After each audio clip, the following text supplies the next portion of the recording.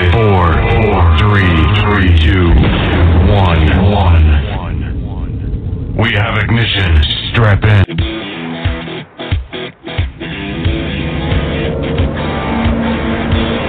Welcome to the hottest sports talk on Blog Talk Radio. It's Brian Carson and Weigh-In Sports Talk. College football. Good evening, ladies and gentlemen, and welcome to a live edition of Weigh-In Sports Talk. Today is Sunday, October 2nd. We are through the month of September in college football. Yesterday started October, and boy, did college football start with a bang. Let's go back to Friday night. It was technically still September, but you count it as October since it was in the week of October, really. So October with some great games. Washington, Stanford. We're going to talk about what happened Friday night. Quinn said, I have a hate fest on Stanford. Well, this is why, guys. If you listen to the show the other night, we'll go through all the games. He projected how they went. The Louisville-Clemson game did not disappoint. Probably one of the top two games of the weekend. Tennessee-Georgia didn't disappoint. And I know Jonathan's here with us tonight. Florida State sucks. So I'm sure he'll say that too. And Oregon, Jason's with us. They suck. Auburn beat Louisiana Monroe. They still suck. So, I mean, there's a lot of sucking going on in this show. I know Quinn's happy today, but Notre Dame sucks and Chicago sucks. Tonight's we're going to talk about who sucks the most, Jonathan. I mean, tonight I'm not in a very good mood. So let's talk a little negative tonight about teams. What do you think? Oh, I got plenty of negative to go around. And some positive. We'll talk some positives, but it was just a weekend of football that. Here come the Auburn fans again, and once again they're back, raging. We're doing great. Yet, we play on the road at Mississippi State this weekend, and I'm not so optimistic, Jonathan, with 3 touchdowns only against Clemson, A&M, and LSU. We haven't scored but 3 touchdowns in 12 quarters against those opponents, which doesn't really fire me up and keeps validating the point I'm going to make in this show. We'll talk about Auburn later, about who should be the quarterback of Auburn, and I know you didn't watch that game yesterday. You couldn't. You were in survival mode of your own. So we're going to talk about all the crazy things that happened. We're going to talk about Florida State opening up a dog on the road at Miami. Auburn opens up a road at Mississippi State, and I think Notre Dame plays somebody this weekend, Jonathan. We're going to hit on a little bit. Who do they play? Do you remember? Notre Dame upcoming North Carolina State. That's the game I've been told. NC State's going to beat Notre Dame. So we'll see if that's true or not, but we'll talk about them. But today in the NFL, the Panthers found an answer. They looked a lot better today on defense. They gave up 500 yards to Matt Ryan, 300 receiving yards by Julio Jones. They go down 1-3 in that bad division they're in. There's just a lot of bad things to talk about today, but there are some good things. The Tennessee-Georgia game last night, Jonathan, what a game. Have you ever seen a game with that kind of swing where a team wins it and then on the next play they lose it just like that? I'm trying to think back in my archived memory here, but what a game. I mean, Tennessee flirted with disaster again, gets down 17-0 to Georgia, and I don't understand how they can keep getting down to these teams like this. I mean, do they intentionally come into the game saying, "Let's get down by 3 scores, guys. Come on, let's go." But it's gonna catch up to them this weekend. If they get down on the road at A&M, they're gonna get blown out. Yeah. You can't go down 17 or 21 points. You can't go down 3 scores to Texas A&M, especially at College Station. And now that's a recipe for failure. It's funny because I did the same thing, and I'm trying to think back. We've obviously both of us have seen numerous games. I mean, thousands of games. And I'm trying to think, was there a game that ending was as insane as that one? I couldn't think of one. And my buddy who was at the Michigan game, he sends me a text as he's leaving the stadium, "What just happened in Athens?" And I go, Hail Mary Part 1 and Hail Mary Part 2. I see that's essentially what it was. Yeah, I've never seen it. And, I mean, Tennessee made a stupid – I mean, Georgia fumbling in the end zone, the offensive coordinator calling a play like that with a freshman in a big-time situation was stupid. That was dumb. Georgia fumbles it, Tennessee gets on it.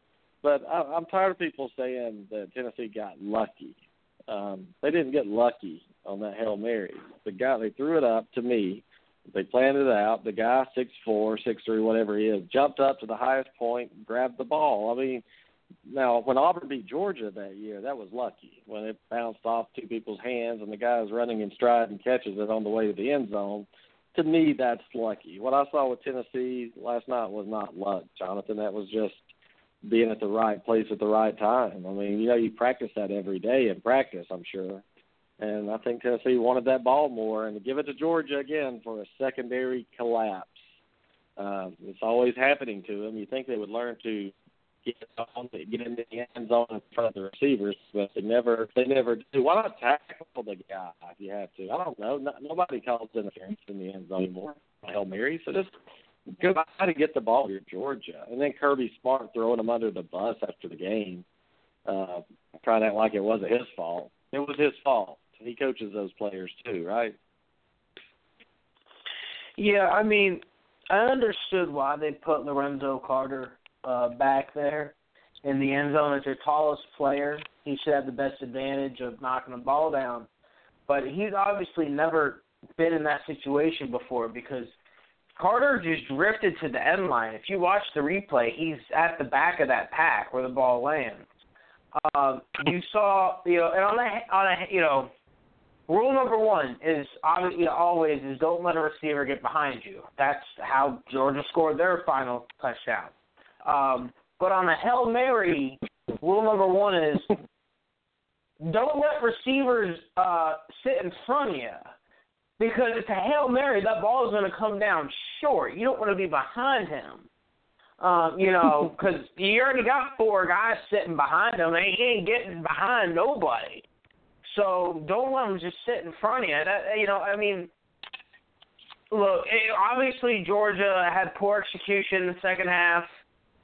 They had poor play calling in the second half. But I want to give Tennessee a lot of credit because Tennessee came back and made a 3-point game, and Georgia scored boom, 24-14. You're like, whoa, wait a minute. They're not going to be able to pull this one off, are they? And they get the huge strip sack touchdown, and we're all kind of giggling. And Georgia just came out and boom, boom, boom, moved down the field, touchdown. So, I think looking at the Bulldogs, they've got a lot of talent on that team that's very young. Jacob Eason, Isaac Nada, the tight end, who decommitted from Florida State, decided to stay home and go to Georgia. He had a big game. McKenzie had a big game. I mean, this Georgia team's going to get better throughout the year, y'all. They really are. Yeah, they are. But just like you said, Tennessee, you got to take your hat off, tip it to them, because you know what? When you get down 17-0 on the road, it's easy to quit. Georgia did the same thing 2 weeks ago against Ole Miss last weekend. They get down and that's fold at 10. And that's what bothers me the most is people talking about how lucky they were. And Jonathan, I'm using your phone a minute to see if it's your phone or mine, and it's your phone. So can you check your connection real quick? And while I talk about this game, Tennessee, there's something about it. I remember Auburn in 2010 and 13, they had a couple of those games like that where they had to come from behind and get a quote-unquote lucky, I don't think it was luck. I think it's believing you can win. And Georgia, and I don't understand how everybody's giving them love in the polls, Jonathan, and, they're still ranked in the coaches poll. Who have they beaten? That's what I want to know. And I look at Auburn, and, they've beaten LSU. They've taken care of business. They're 3-2, but yet Georgia's ranked, and Florida's ranked, went up to 19th after a piss-poor performance over Vanderbilt and barely won, barely survived, but yet they go up in the polls like that. Does that make any sense to you? I'm starting to see what you talk about with SEC bias now a little bit, which I mean, the AP put Florida up to 18, and the coaches. I mean, is Florida the 18th best team in the country? I mean, the reason I'm asking this in this order is I'm trying to see the strength of the East. Tennessee came back 21 on Florida, and I don't think Florida's that good. Georgia, to me, after getting beat by Ole Miss, we knew they was going to come back and play, but yet they're still ranked ahead of Auburn. LSU, the team that Auburn beat, with the same record, is ranked ahead of Auburn. So I'm just trying to figure out these pollsters, Jonathan. I can't understand them too well. Yeah, I don't blame you. I really don't either. If you saw my poll this week, I had Florida at number 25, and as I discussed with Quinn, I seriously debated putting Troy and Ole Miss in their spots. And, you know, Ole Miss, 2-loss team, but like I told you, I can't rank anybody that lost to FSU right now. And then, you know, Troy's only loss was that heartbreaker against Clemson. I'm like, you know, maybe that team's a little bit better than we anticipate. But anyways, you're right, though. Georgia, as a 2-loss team, I don't believe should be ranked. Their 3 wins, they beat North Carolina. Well, they're not ranked. They're not. They barely slid out of the poll, but they're still like at 30th. And I don't understand how you have Texas ranked ahead of Georgia. No, wait, hold on. Georgia moved out of the poll. At 26, you have Western Michigan, 27th, UCLA, 28th, LSU, 29, North Dakota State, 30, Auburn, 31, Georgia. But the problem I have is how's LSU ranked ahead of Auburn right now? And they're both 3-2. Auburn beat them, and I'm not saying Auburn's better than LSU. I mean, they beat them, but, yeah, that was at home. But I just don't understand the pollsters that could jump up a Florida team that looks like dog crap. I mean, look like – I mean, they are terrible. And, yes, they played a good half against Tennessee. That's their game they get up for every year right now. And then they play Florida State at the end. And they haven't beaten Kentucky, okay? They beat Kentucky. They got their eyes beat in by Tennessee. They almost lose to Vandy, but yet they're 18th in the country right now. I mean, Jesus, I just don't get it. That's why I'm confused. When I look at the polls, and I sit here, I see Louisville fall all the way to that. Hell, I would move them up that last night. Just because a team loses a football game does not mean you drop them down big. I mean, Michigan was like dog fish yesterday, and they're for fourth. Ohio State hasn't played anybody but FCS schools. They're number 2. But after watching last night's game, Jonathan, to me, Louisville's going to be in the playoffs. They may not win the ACC, but name me somebody on that schedule that can beat Louisville. And if they come in 11-1 at the end of the year, we're about to talk about that game because it's important. If you have an undefeated Clemson or a 12-1 Clemson in the ACC and an 11-1 Louisville team, they're going, aren't they? There's no way you can leave Louisville out, especially if they beat Houston at the end of the season, which I think they will. Louisville's a dangerous team, man. I know you got yours still beat in by them, and I know it was embarrassing. You shouldn't have lost by that much, but that's the best player in America they have on their team taking the snaps. Well, yeah, I mean, Louisville is obviously a really good team. They're a well-oiled machine. We saw last night them get down a sizable margin right for halftime, and they came back and wound up taking an 8-point lead, you know. So, you know, I got a lot of respect for Louisville. I dropped them to 7 in my rankings. That's just because if you look at the 6 teams I have ahead of them, I don't think anybody could argue those are 6 damn good teams, and they're all undefeated.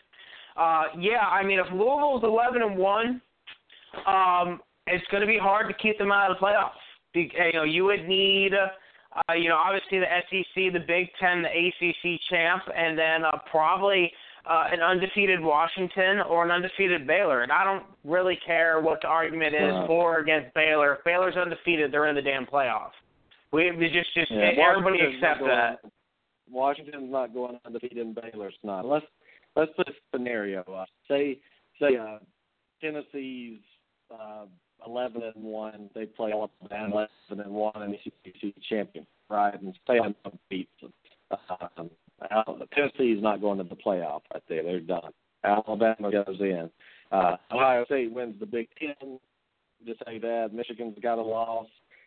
Michigan's not going. Pac-12's not going. Washington loses. Baylor gets beat. The Big 12's a mess. That leaves Louisville sitting here that beat Houston. Remember, Houston's going to be undefeated when they play into the season. Louisville, Houston, that should be a top 5 matchup. Because Louisville, I'm telling you, I want to see that playoff because I really don't think there's a team in college football right now on a neutral territory could beat this team. I'm telling you. That's how good they are. That's how explosive they are. That game on a neutral field last night, Clemson would have lost and lost bigly, as Donald Trump said. But I just don't think in a neutral field you can beat them. Ohio State would get wiped up. Alabama would get wiped up by Louisville. And I'm not saying that just to hear myself talk. I came away more impressed with Louisville last night than anybody that I saw play yesterday. Clemson, hats off to them. They played one hell of a game, and they almost lost it, but you find a way to win at home. That's what they did. I know they were an underdog, and thank God they didn't because I've got to see you guys something here. I told you, Jonathan, but, I've been giving these picks away for free on this site here. I maybe shouldn't do that anymore, but the 2 I sent you earlier in the week, the parlays, I decided, you know what, I'm going to do 6 more. Let's just do 6 more parlays I'm going to brag on myself a little bit, if that's okay with you, before we get into these games, because no, after what you did, go ahead.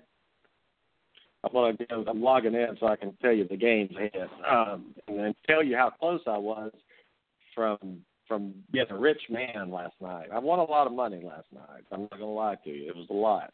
But had I won the game, had Michigan won, Jonathan, oh, my God. Okay, the games I gave you, I showed you 2 parlays, and on this parlay I lost. I had Washington, Michigan minus 10.5, Tennessee, Oklahoma, and Clemson. Okay? So lost that one. Michigan lost. Vanderbilt, Florida State, South Carolina, LSU, Washington State. 4 out of 5 again. So here I am, 0-2, but I put these in on 9/28. What was that, Wednesday night? And then Wednesday or Thursday night after the show, and then Saturday morning. Okay, so here was the one I lost real quick. It was gut-wrenching. Michigan minus 10.5, lost that one, game 1. Oklahoma minus 3.5, LSU minus 13.5, Clemson plus 2, Southern Cal minus 10. Lost a heartbreaker there, 4 out of 5.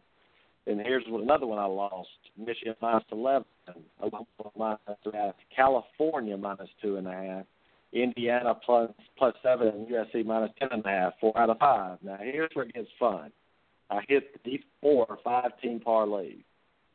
Tennessee money line, Oklahoma money line, Clemson money line, Indiana money line is a 7-point dog, and Washington State money line. That paid $557.50. The second parlay, Penn State money line, Tennessee money line, Oklahoma money line, Indiana money line, and USC minus 10. Okay, that's a big one too. Now here's the good ones. Here's another 2 good ones. Eastern Michigan plus 2.5, won outright. Troy minus 15, they won that with ease. South Florida minus 7, won with ease. Indiana plus 6, and UCLA minus 13.5, 500.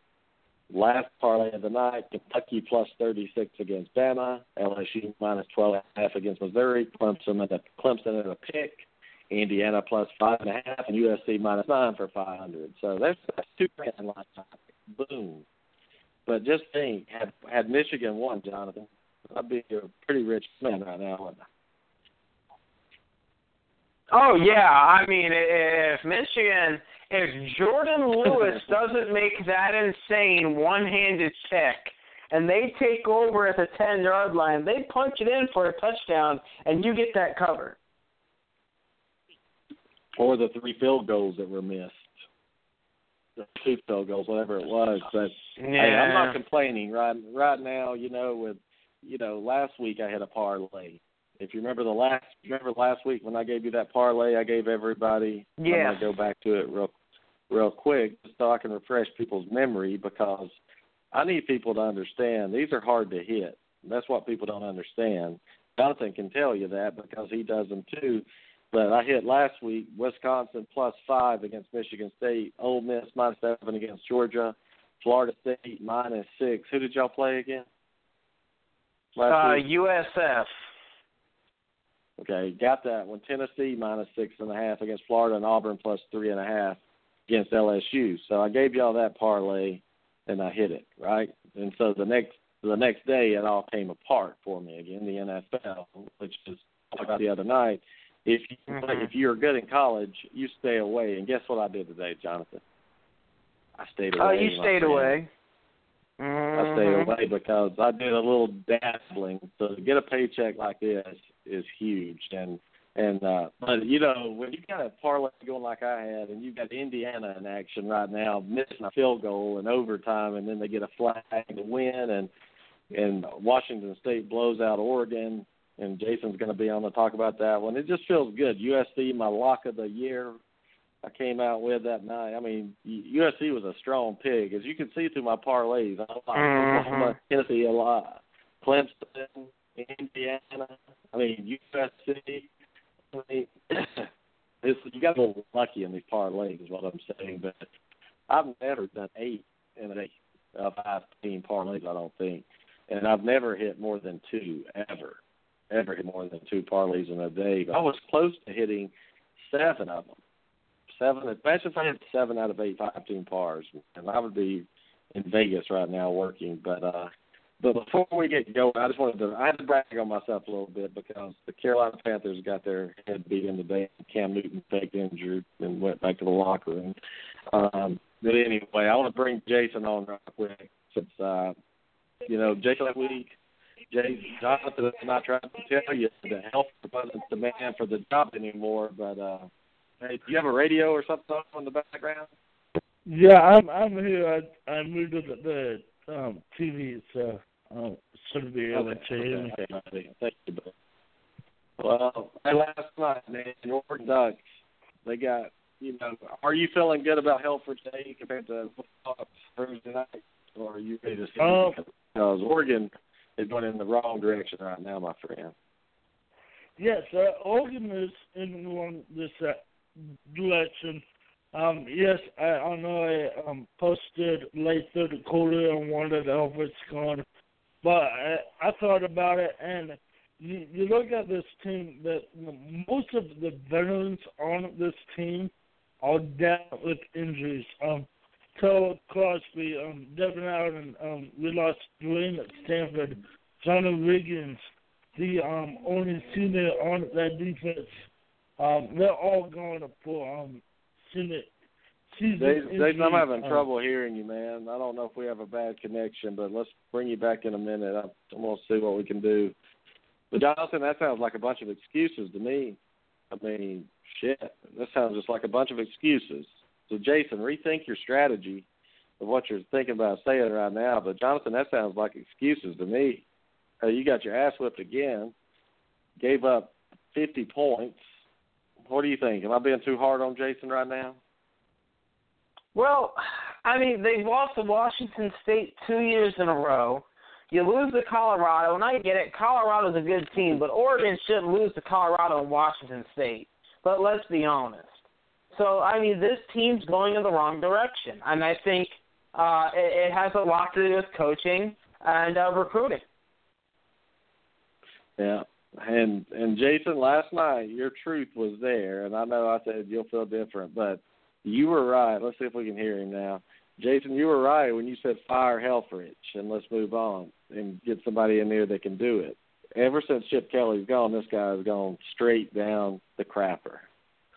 And I'm telling you from experience, if you don't change coaches, you're going to be doing the same thing next year, and you're going to be as pissed off next year. But the thing is, why you're not recruiting UCLA, Washington now, USC, Arizona State, all these other teams, or Stanford are recruiting better than you. If you don't make a home run hire now, you may not have a chance. I think it's time for Oregon to get on the phone and ask Art Briles would he like to come to Oregon and coach, because that's the move right now that would make Oregon scary again in football. Right now, nobody's afraid of them. Nobody's afraid of Oregon anymore. They've lost their swagger. So tell me what you're going to do to fix this. Can they fix it this year? Is it something that they're just going to have to work on in the off season? I would have said something to look on during the off season. There's no really cure. If they fire Helfrich during the season, it probably will be after the Washington game. We do have a bye week. I look at this roster, and it is a young roster. You let Mark Helfrich finish off the season, and he goes in this season with his seat harder than biscuits. But I will say this: if he brings in another FCS quarterback, I am going to lose my mind because we have a good backup quarterback. And I know him from experience. So, yeah. But the problem I have, it's not your quarterback as much as you're giving up 280 yards on the ground and 6 touchdowns at Washington. Washington State's not known for their rushing attack. It's more of an air attack, but they just threw the ball all over the place. So, Jason, I appreciate you joining us, my friend. And you got to play Washington next week. So make sure you call in and discuss that game with us. But Jonathan, it just solidifies to me even more that Oregon is in desperate need of leadership change there. They're not going to be able to out-recruit these other schools with Helfrich there. They can't get the quarterback in dynamic for that offense like Auburn. And right now you're going to the FCS quarterbacks. You're not winning championships at least. So I just think he's been exposed, and like you said, Colorado should never work. And Washington should put 306 touchdowns on ground. That's what concerns me the most. Just like quarterback as much as it is, just the softness of the entire team. Yeah, I agree. I definitely think that there is an issue. Washington State, I don't even know the last time they ran for 100 yards on a Pac-12 school. I remember watching them pretend to run against Boise State, and for them to have as many yards as they did against Oregon is just downright embarrassing. And threw for 371. It's they thought Brady Hoke would fix this defense. Why did they think Brady Hoke would fix this defense? Brady Hoke, he was a good coach in a group of 5. There's no doubt about that. But he's lost his touch somehow, and I think Oregon needs a new defensive coordinator. There's no doubt about that. I'm with Jason. Let Helfrich top the year if you need to be. However, the school needs to play that out. Maybe the buyout's high. I'm not sure, but you need a new staff under him. And honestly, I think the conversation that Oregon needs to have with Helfrich is either we need a new staff or you're gone. I think that bottom line, that's it. Mm-hmm. Yeah, but here's a quote from Helfrich in this game, Jonathan, that concerned me a little bit. He said after the game, he said, almost every play they call was a pass and they check to a run. That balance was very difficult for us to stop. Well, instead of doing it every time, then adjust to it, for God's sake. And like your Brady Hoke mentioned here, this guy has no clue. He can eat a damn sandwich with the best of them, okay? You throw a triple whopper. Quinn, I see you in the queue. I'm about to bring you on, buddy. Seriously, I'm just so frustrated because I like Oregon. I wanted Jason to be happy last night. I wanted him to feel good about his team. I wanted him to be right. He could be wrong, honestly. That's what I really wanted more than anything. Geez, it's just terrible. When you lose in this fashion, you give out 36 first downs to Washington State, Jonathan. 36 first downs in a game. They were 7 of 12 on third down, Washington State was, 1 and 2 of fourth down. But they ran 88 plays year 64, outgained you by 250 yards, outrushed you, which is hard to do as outrun Oregon. Oregon had 235 kickoff return yards. Imagine how bad the game would have been. That's the thing. You look at penalties. Oregon's very disciplined, and Washington State very disciplined. But 40 minutes of time possession to 20 for Oregon. That says it all to me. That shows ball control. That shows clock management. That shows Washington State doing what they wanted to. 36 first downs in 40 minutes time of possession. 88 plays means ass whipping. That's what it means. Yeah, I mean, in a game like this, because Oregon is going to say, well, we don't really care about time possession too much, and I understand that. It's kind of like Baylor and a lot of these more up-tempo schools where time possession isn't the end-all, be-all.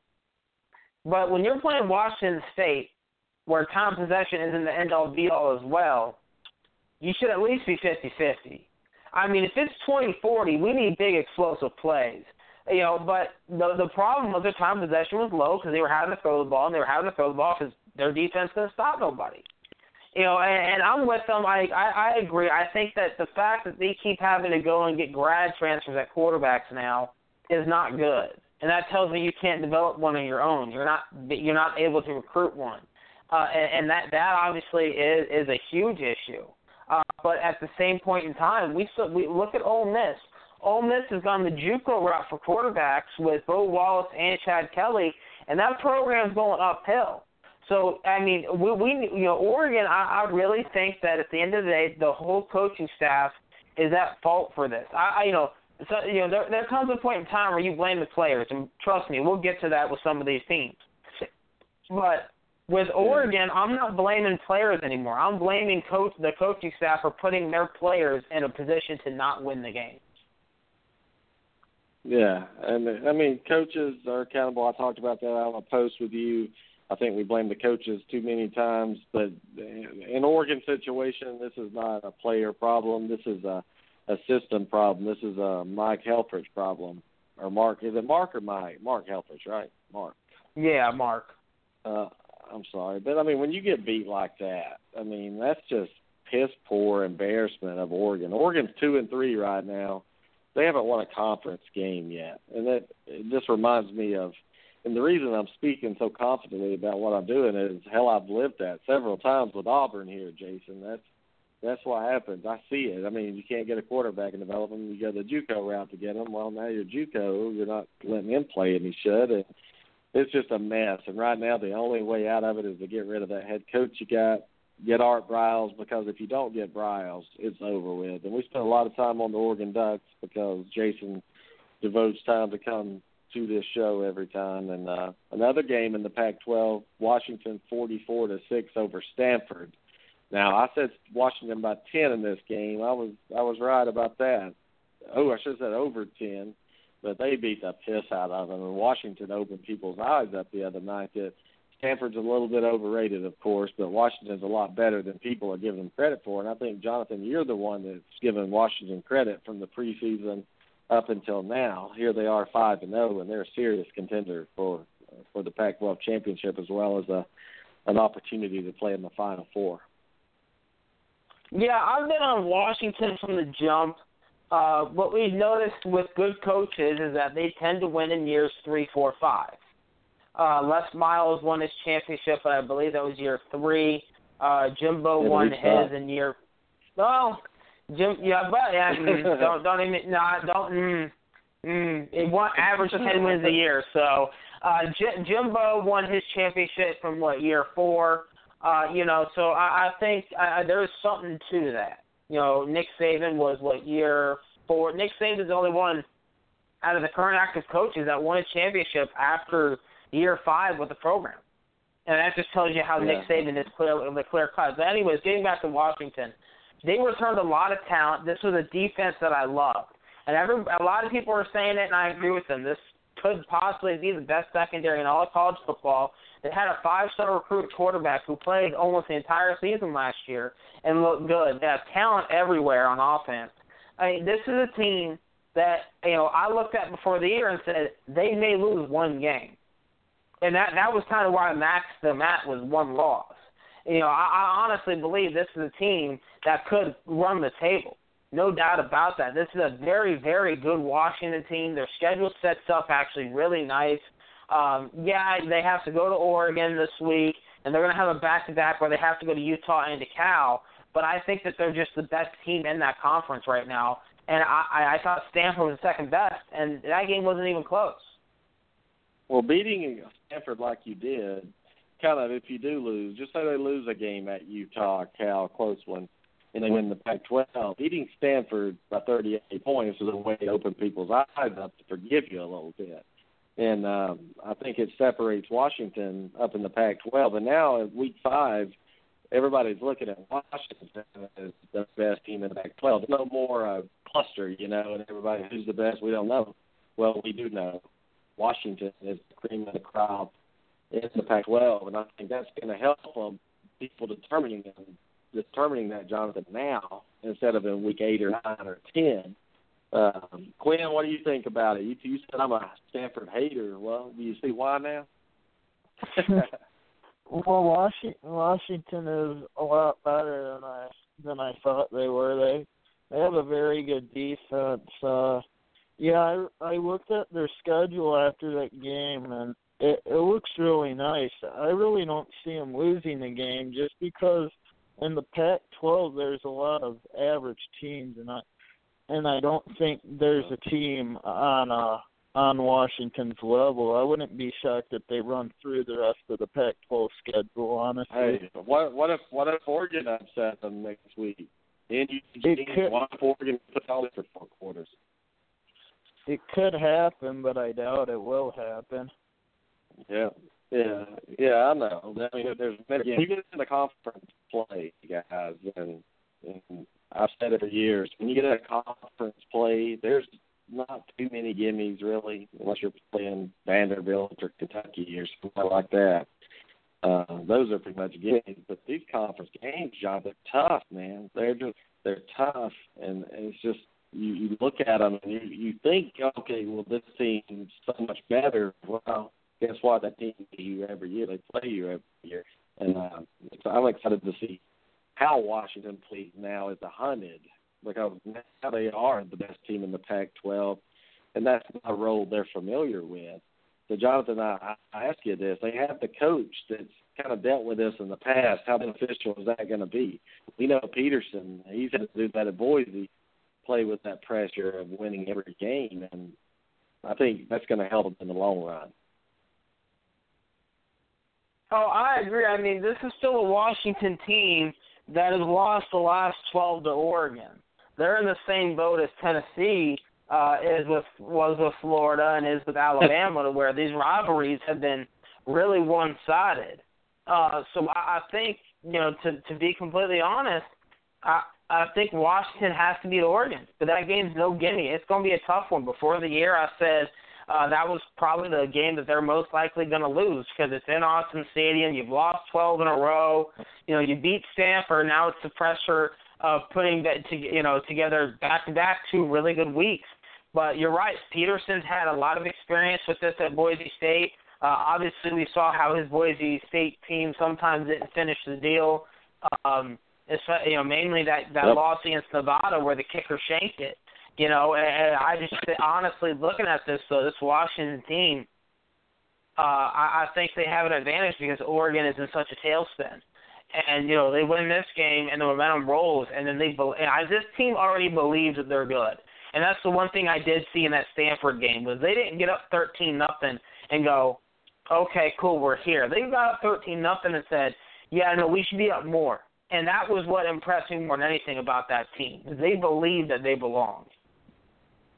Yeah, but just to tell you real quick, the line opened up Washington 8-point favorite in Oregon, 8.5 points. It's down to 8 now. It got up to 9.5 and come down. But I think Jonathan makes a good point about the tailspin Oregon's in right now, Quinn. Right now, if you're Oregon, you have to be just wondering who you are, and you're not used to this role.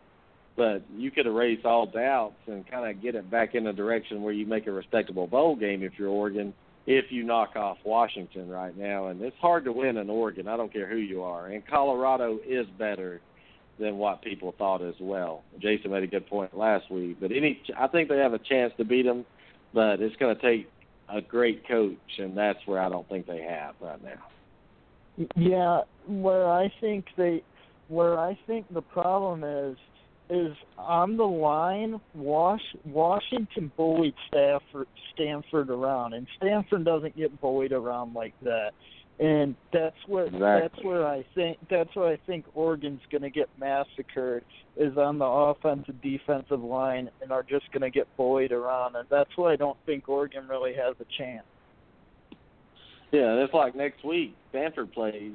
You know, they're used to being the bully. Well, they're a 12-point favorite over Washington State. Well, imagine how Stanford's going to respond to that beatdown they took like that. They're going to be pissed off. And I think they're going to take it out on. It's all about matchups. College football is. You can forget what happened last week. You can forget what happened 2 weeks ago. Look at the matchup. There's matchup discrepancies in every game. The good coaches find those matchups and can exploit those matchups. And I think Stanford's a good football team. I think they run into a buzzsaw Friday night. And once you get into a buzzsaw, Jonathan, and you're a one-dimensional team like Stanford is really, they run to open up play-action pass, you get behind 4 touchdowns, your play-action doesn't mean anything anymore, and now you turn into a team that doesn't fit your identity. I think Washington, the way they beat Stanford by 38, it doesn't mean Stanford sucks. It just means Washington beat them at their own game, really, took them out of their identity. Oh, yeah, I mean, you know, looking at it for Stanford, obviously at quarterback, they're having some questions now, and I think it will be a competition between Burns and Chris this week. We're probably going to see both of them begin against Washington State, like we saw against Washington. McCaffrey got bottled up, and it's amazing. Christian McCaffrey has yet to score a touchdown in a road game. That's a stat that blows my mind. And he actually Dalvin Cook's passed him in all-purpose yards, at least offensively. So, you know, looking at Stanford, you're hoping you get a Wusu back, their best receiver, who was out with concussion. Your top 2 corners were out against Washington, and it showed. And Washington went after that. And, you know, hopefully you can get them back for next week. But, you know, the problem is Stanford lost 3 very important players, and they really didn't have any schemes to kind of fix that. So, you know, we'll see how the injuries work out, if they can come back from this. But I'm with you. You know, I think they're going to be angry, and I think they can out-physical Washington State. But 12, you know, I mean, obviously it's a lot of points. Well, let's flip over to the ACC real quick. And Jonathan, I know you're a Florida State fan, and it hurts, but world, what Florida State doing, losing at home to North Carolina like that. After the last few weeks in Tennessee, you'd think they'd learn the same thing too. Florida State gets out to these slow starts. They're down 21-7 at half. They make storm back to take lead by 1 to get up a field goal. And my question to you is, Florida State done, number 1? Are they going to quit? Number 2, which coaches are going to stand up and take responsibility for this as well? And those coach players, when I say coaches, you have 5-star talent all over that. Coaches bear some of the burden, but this is on the players too when you get whipped like that. So out Florida State, the mindset they're in, they're dogs to Miami. If they start this season 3-3, I don't know how much patience people are going to have with Jimbo Fisher right now, because you're supposed to. Last year was your rebuilding year. You won 10 games. Now for this, it just concerns me if I'm a Florida State fan right now. I said a lot of things yesterday, and I stand by a lot of my comments. Let me start with this.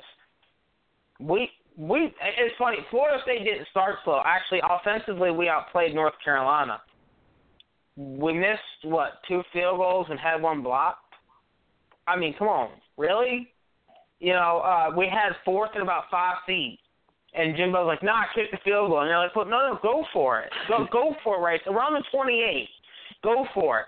If we kick the field goal and he misses, okay, you know, they get the ball at the 30. If we go for it and don't get it, they get the ball at the 20. I mean, we're deep enough in their zone where I don't think it matters.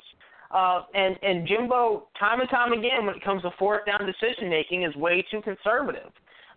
He didn't use Francois' legs until the second half, which bothers me, and it bothers a lot of fan base. So you finally have a true mobile quarterback, and we don't use him right. And then we have no read. You have DeAndre Francois, who has shown that he's mobile and he can be real dangerous on the when he's running. And you have Dalvin Cook, who is, I'm going to say, best running back in college football, and we don't run any read option. There's no threat. There is not a single team that is concerned about Francois running. He's not even scrambling right now, which bothers me. And then that defense. Okay, so Travis Rudolph dropped a touchdown pass in the first half. Okay, so Rudolph had a huge drop there.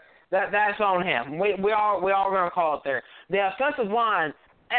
Damn, guys, Rick Trickett is supposed to be this offensive line mastermind. Yet we have more pre-snap penalties than I've seen out of any other team. That is poor coaching. That is poor. Obviously, the players mentally, whatever it is, there's something wrong there. Now, I'm going to look at Trickett and say, that's on you, dude. Your whole thing is that the offensive line, if the defense jumps offside, the offensive line doesn't move. Well, now the offensive line's moving for anybody's set. Yeah. That's a huge issue there. Defensively, Matthew Thomas is lost. Extremely talented kid, but he's lost out there. Nate Andrews and Trey Marshall can't cover the middle of the field. Charles Kelly's an idiot. I could have told you this. Ryan Switzer's their best weapon. You double him. We didn't double him. And we put a safety on him. And he's going to burn him every time. Ryan Switzer's probably the best-kept secret in college football. That boy is deadly. All right? So I saw terrible coaching. I saw terrible play yesterday from certain players in certain positions. And I'm done. I'm fed up. You asked Quinn. I turned the game off at 21-0? I turned the game off. I kicked it back on to watch us lose like that. We left them 23 seconds. 23 seconds, guys. And you couldn't hold them to at least a Hail Mary. I could have accepted a Hail Mary, okay? But to lose like that is just downright disgusting. I'm embarrassed. There is no reason Florida State should lose with the talent they have on the field. We have some dumb players. We have some players who don't try hard, and we have some dumb coaches who don't think. And that bothers me. I want to see Trickett gone. I want to see Lawrence Dossie, our receivers coach, gone. I want to see Charles Kelly gone. And I'll tell you what I said to everybody else. If LSU called Jimbo and said, you can be the head coach, and he said yes, I'd say bye. I'm not worried about it no more. I'm not. I already got a list of coaches I want. 120 yards of penalties. That's a lot of penalties, man. And a lot of those were, like you said, those offensive snap penalties, infractions. But, after your victory against Ole Miss, did you ever think when you played Miami you'd be a 3.5-point underdog, honestly? Did you ever think it would come to that? No, we haven't been dogs to Miami since I want to say it was 2010. We just drug them through the mud that year. But after we beat Ole Miss, my expectations rose. They did. Obviously I had us winning the title for the year. There's a little bit of Florida State bias in that, of course, but there was a belief that when you put that many 4 and 5 stars on the field, you should be there at the end of the season. You should be. Alabama, Florida State, LSU, Ohio State, schools who are recruiting top 5 every year should be in the final running every year. The fact that we're out of it, and we hit October and we're done. That eats at me really, really bad. And it just blows my mind, the ineptitude of this team right now. If we had lost to Ole Miss, this loss to North Carolina wouldn't have hurt as bad. Because this would have been our third loss, and I've been like, all right, cool, we're done. That's it. But the fact that we still had a shot, and I believe we still had a shot, is what eats at me more than anything. And I'll tell you this much right now. Ole Miss has got to be kicking themselves that they lost to us. They've got to be. We had no business winning that game from what I saw. We made a nice comeback against North Carolina, but it shouldn't have been a comeback. Florida State should have won that game 44 to 34. They should have. And I'm 90% this week about everything I picked, and I was big. That early. I was big on Florida State laying the 11 points. So if I'm laying 11, I feel pretty good about it. I feel pretty good that Florida State's going to go in there and shred North Carolina, run the ball down their throat with the best player, one of them in the country, and that damn defense, it just killed me. And speaking of defenses, Quinn, since you're on the phone, you know, Notre Dame, I know you got to win 50-33, and we'll come back to Florida State too, Jonathan. I had to let you vent a little bit and get that off your chest. We want you healthy here a long time at Weigh In Sports. We don't want you, jumping off some bridge or something or running into traffic. But Quinn, I'm gonna be honest with you, Notre Dame looked like trash yesterday to me on the defensive side of the ball. The offense looked great, man. The offense looks good. They got 2 first-round All-American linemen. They're doing what they can do, 654 yards of offense against Syracuse on the road. But what are you going to do about that defense? Because Syracuse is not that good. No, but I will say this, the first half they definitely struggled, but the second half they actually made some adjustments at halftime defensively, which Van Gorder never did.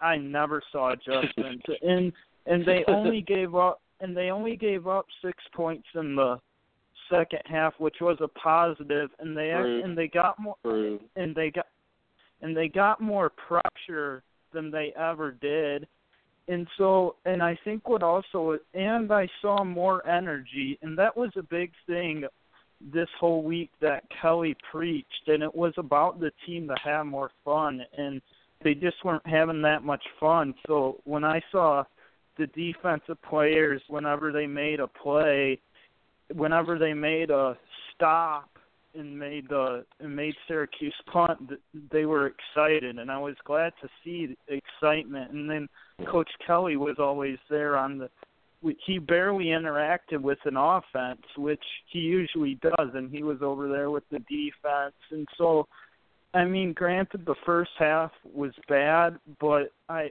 still saw some improvements, which I liked, and I hope they can just build on that. Well, think about this, and Jonathan, your expectations for a national championship this year. Florida State was making the playoffs. Clemson was coming there. Even people were talking about the playoff. I can accept Auburn being 3-2 right now. Preseason, we weren't supposed to do anything, but when you come in with expectations like Florida State, Notre Dame, and teams like that, and it's October 1st and your season's over, that hurts bad. And I understand that feeling, Jonathan. Last year as an Auburn fan, come in with expectations, all of a sudden you almost lose to Jacksonville State, and you get routed by LSU, and everybody's starting to take shots at you. It's a bad feeling, and it's time to evaluate. If you're Notre Dame, you're Florida State, you have too much talent. Jonathan, you talk about Florida State's talent. Notre Dame's a team that recruits with the best of them every year, too. There's got to be, and again, just because you have all the talent doesn't mean that you win on the field every time. But I think Florida State and Notre Dame's problem is they hired the wrong coordinators, because what happens is when you're Florida State, you're losing coordinators left and right. When you're successful and teams like that, you're losing great coordinators, and you have to replace them, Jonathan. I think y'all's problem is you just got the wrong coordinators right now. You just need to go out and really search. I think Jimbo got a little lazy with that, thinking that, success, you kind of rest on your laurels a little bit, and you don't really focus on that. But Jimbo needs to go back and reevaluate and say, we need this kind of coach. This is what kind of defense I want. This is what kind of offense I want. Now go do it. But I'm sorry, man, both of you, that your season's over, now in October. Well, Jimbo's still calling the plays on the offense, and that's probably one of the reasons why I wouldn't mind if he left. I want to say Dawsey and Sanders are the co-offensive coordinators. I actually like Randy Sanders. I don't care for Lawrence Dawsey. It bothers me, and it bothers a lot of the fan base that Jimbo fought so hard to keep Charles Kelly from going to Auburn. Fought so hard to keep him from going to Auburn. And this is what we're getting. When we could have easily just said, all right, well, Kelly's gone, let's make some phone calls. and could have gotten a good defensive coordinator like Todd Orlando in Houston, or maybe even we could have had Kevin Steele, who's had experience at Florida State before, one of your co-coordinators, or maybe even Dave Aranda, who's at LSU. And those are just some of the things that just really, really eat at me.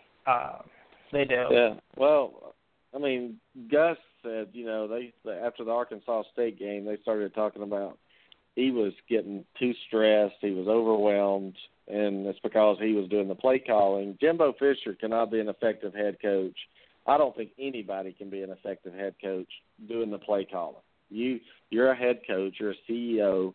You have to hire the right people to do that. You have to be a big picture kind of guy that looks at the morale of your team, looks at everything else. You can't be in there breaking down film all the time and setting up plays, scripting plays, and doing all that. And I think Brian Kelly's got his hands in the cookie jar too with that. And it seems like ever since Brett Lashley started calling plays for Auburn that it just seems everybody's a little bit more relaxed a little bit, and they're playing harder and having a little more fun. Jimbo cannot be successful, Jonathan, and win championships calling the plays. I just don't think he can. And I understand that, and that is something that, as a fan base, we've been trying to get away, trying to hope he would get a real offensive coordinator. That's why Coley, the offensive coordinator of Miami, that's actually why he went to Miami. He left Florida State was because they told him, you're an actual offensive coordinator here, whereas in Tallahassee, he just had the title. It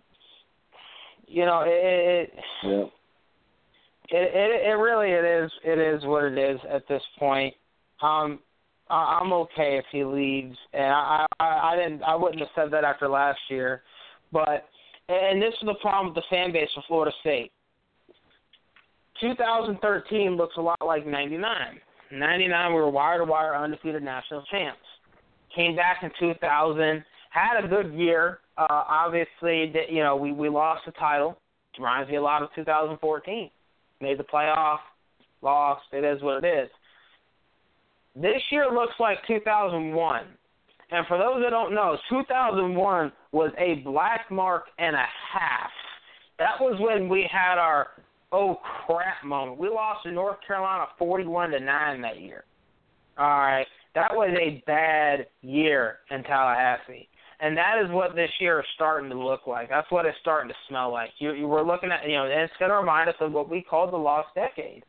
And we were hoping we were going to go on a, that late 80s to 2000 run of a dynasty, and it looks more like the 99 to 2010 run of, oh, cool, you won a title, and then you just fall off the face of the earth. Congratulations. And that scares me, and that scares the rest of the fan base. Yeah, and I thought Florida State would have a shot at beating Clemson, and doing all that when the season started. That was going to be the ACC championship game, but it's not looking like that anymore. I don't think Florida State can beat Clemson right now. I don't care where it's being played. But, I mean, things can change in a few weeks if the adjustments are made. But let's move on to, before we get into the bigger games, talk about Auburn. Can I rant real quick? Yeah, go ahead, Beth. It's just about all the teams that Notre Dame has lost to so far. So Duke loses to Virginia. I'm trying to figure out how Notre Dame lost to Duke, and then Duke goes and loses by 2 touchdowns, and then Michigan State goes and loses to Indiana. Michigan State loses to and Indiana. Wisconsin.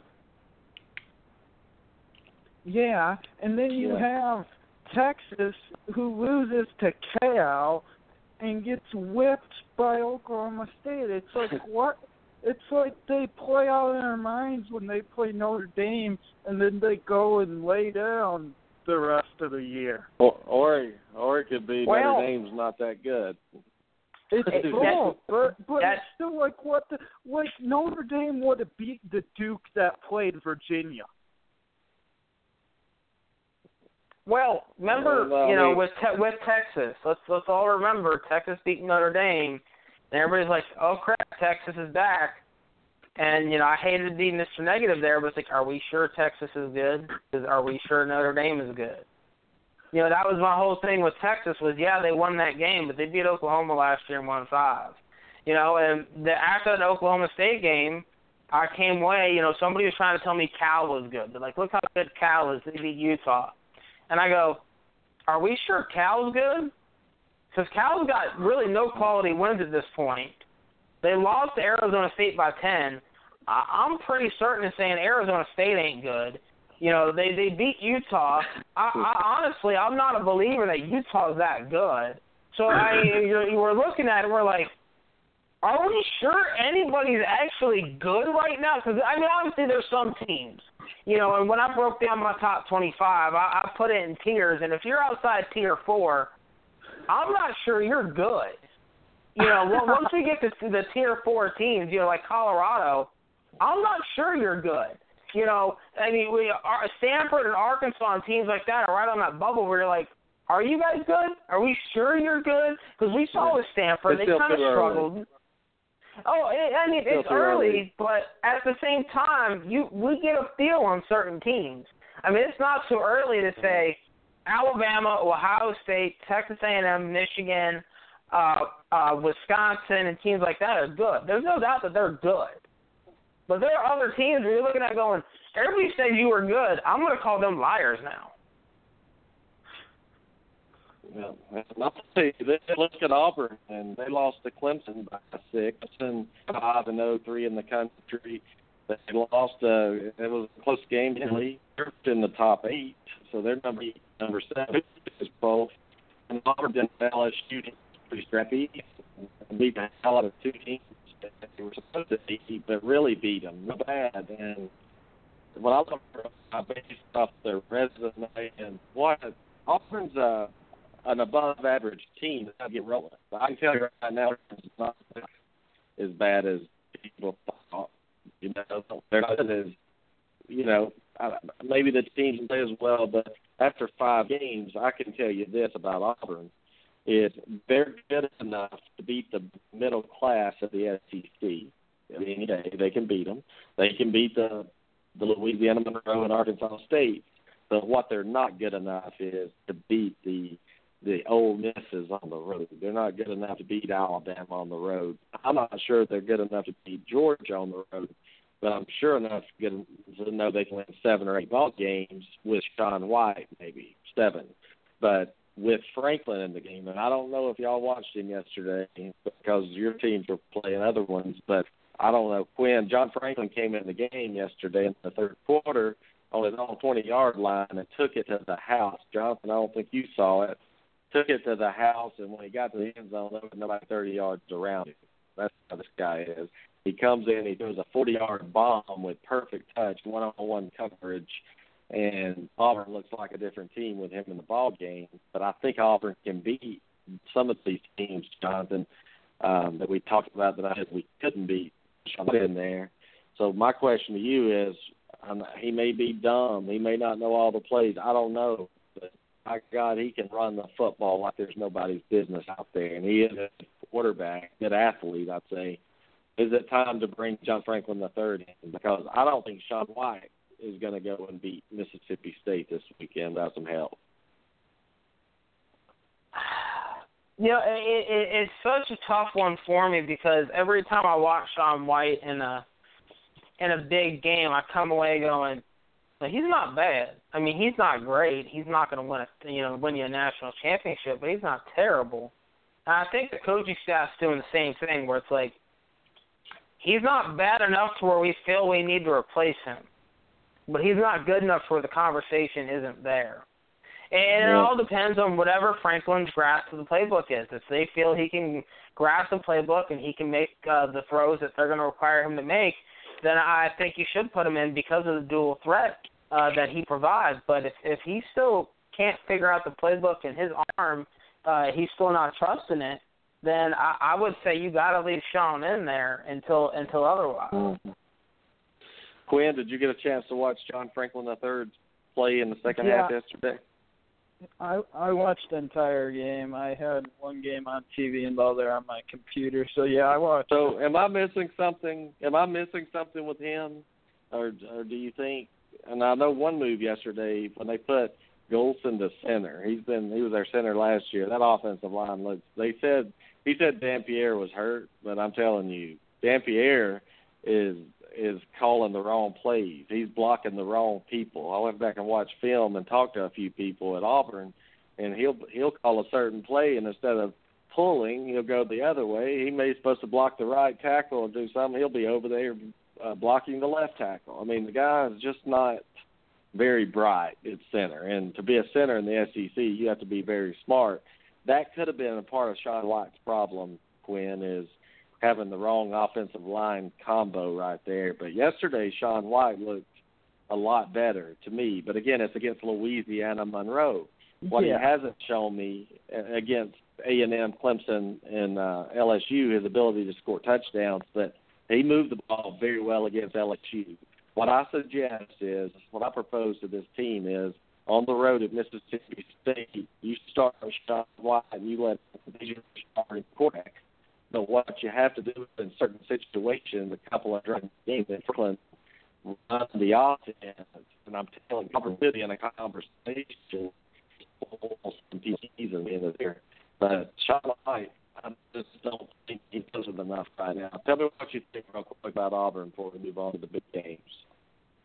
Yeah, I think it's the same thing with Jonathan. Is what I saw when you said last week about bringing JF3 in the red zone when the field gets a little smaller and having that quarterback run threat. I actually think is a really good idea. I think Sean should still play because I feel he's playing pretty well, but then I also think that Auburn can play with a Bama or a Ole Miss on the road because of the fact of their defense.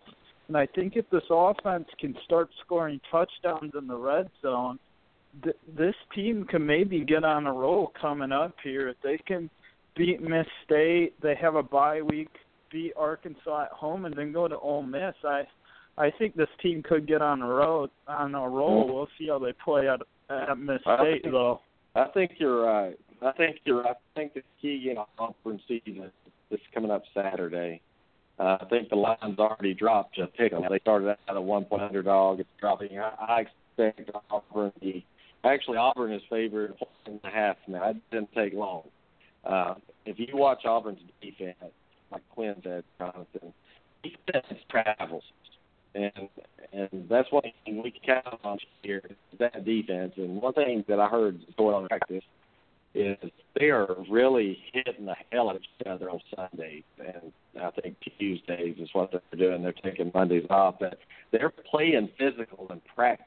It's something they haven't done in the years past. And you can tell it on the field. I watched this defense that played Louisiana Monroe.